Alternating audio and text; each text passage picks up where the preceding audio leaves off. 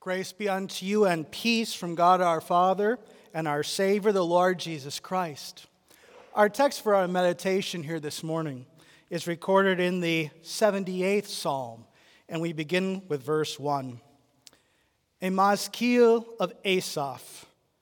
Give ear, O my people, to my teaching. Incline your ears to the words of my mouth. I will open my mouth in a parable. I will utter dark sayings from of old, things that we have heard and known, that our fathers have told us. We will not hide them from their children, but tell to the coming generation the glorious deeds of the Lord and his might and the wonders that he has done. He established a testimony in Jacob and appointed a law in Israel, which he commanded our fathers to teach to their children, that the next generation might know them, children yet unborn, and rise and tell them to their children, so that they should set their hope in God and not forget the works of God, but keep his commandments, that they should not be like their fathers, a stubborn and rebellious generation, a generation whose heart was not steadfast, whose spirit was not faithful to God. These are your words, Heavenly Father. Sanctify us through your truth. Your word is truth. Amen. You may be seated. What if President Hartwick, President Pfeiffer, and Chaplain Molstad were to conduct a visitation of Bethany? What if they met with every professor, every staff member, and every student to evaluate how well we knew the basic teachings of the faith, put them into practice, and taught them to our children?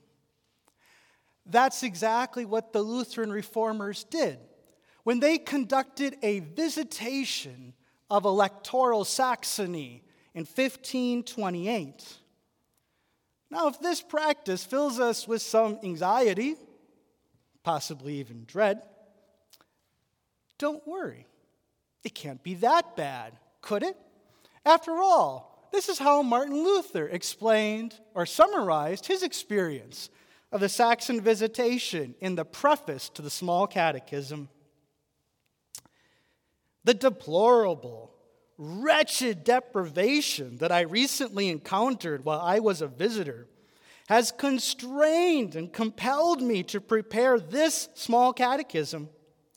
The ordinary person, especially in the villages, knows absolutely nothing about the Christian faith. And unfortunately, many pastors are completely unskilled and incompetent teachers. They do not know the Lord's Prayer, the Creed, or the Ten Commandments. As a result, they live like simple cattle or irrational pigs, and, despite the fact the gospel has returned, have only mastered the fine arts of misusing all of their freedom. Okay, perhaps I spoke a little too soon.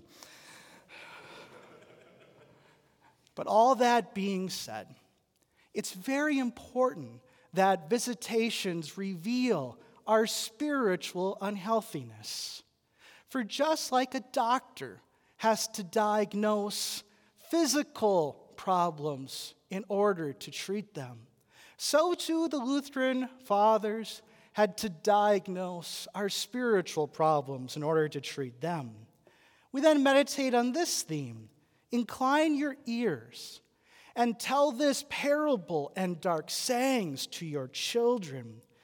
The first reason we do this is so that we and our children don't become stubborn, fickle, and faithless like our forefathers.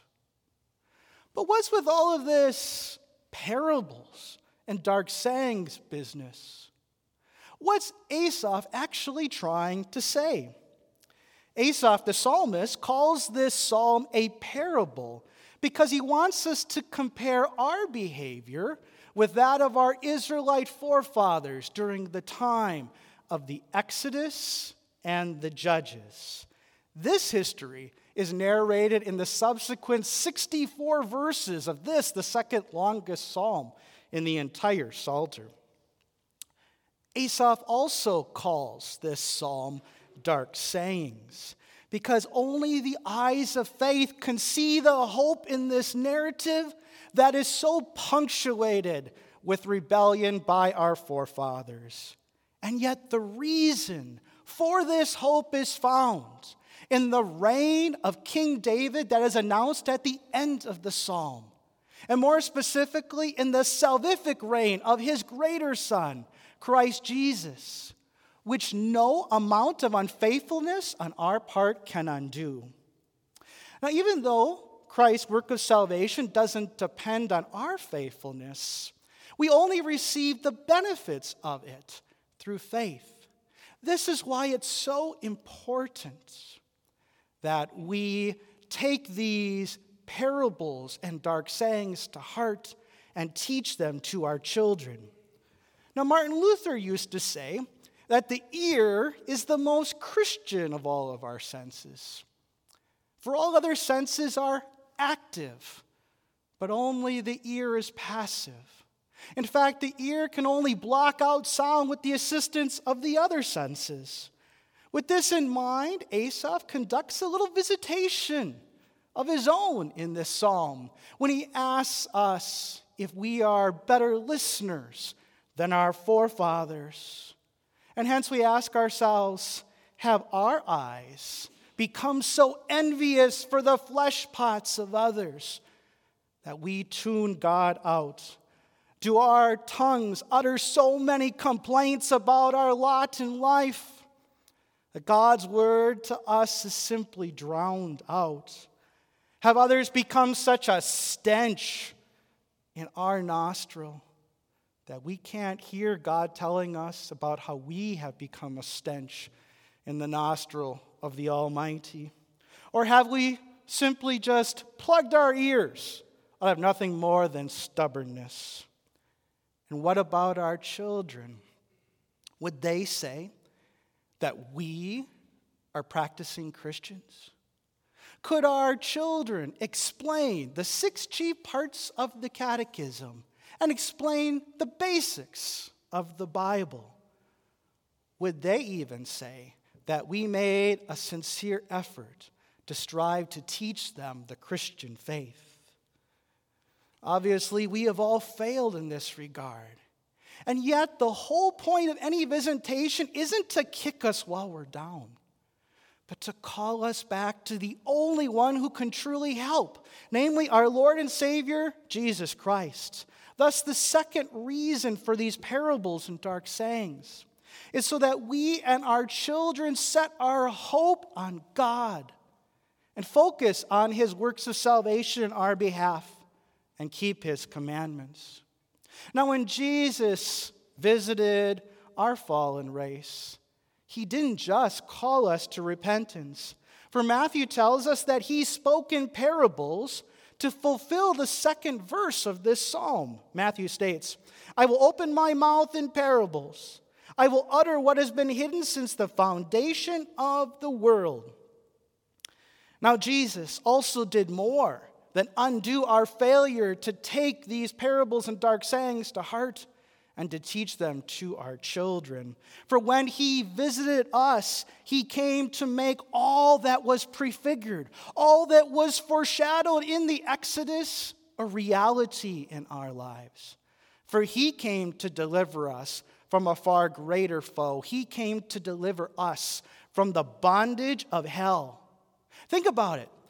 Moses could only pray God for food in the wilderness.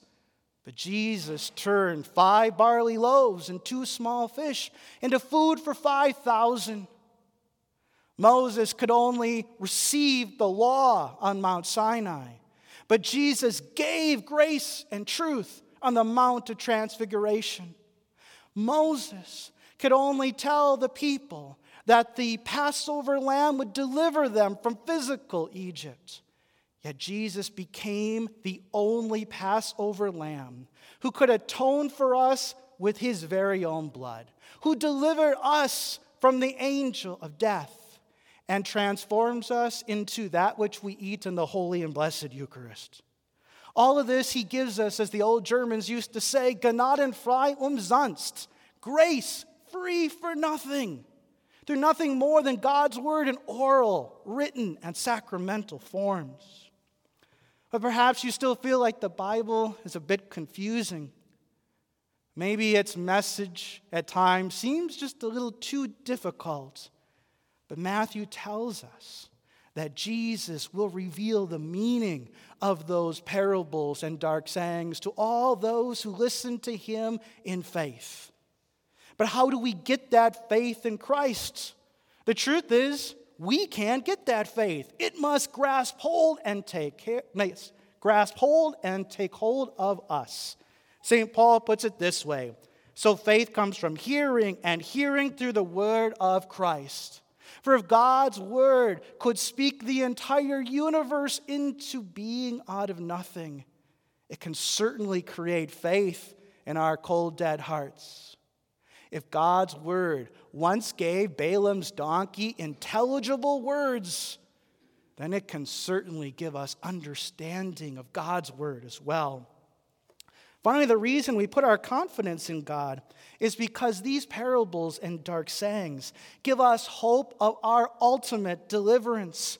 For despite all of the failures of our Israelite forefathers, God still established a Davidic kingdom nevertheless. And in 2 Samuel 7, God even promised David that his kingdom would never end. Now, when the Israelites reflected on this in the Babylonian captivity, they knew that David's greater son would come and make this a reality. And indeed, Jesus did come, and he freed us from the bondage of hell.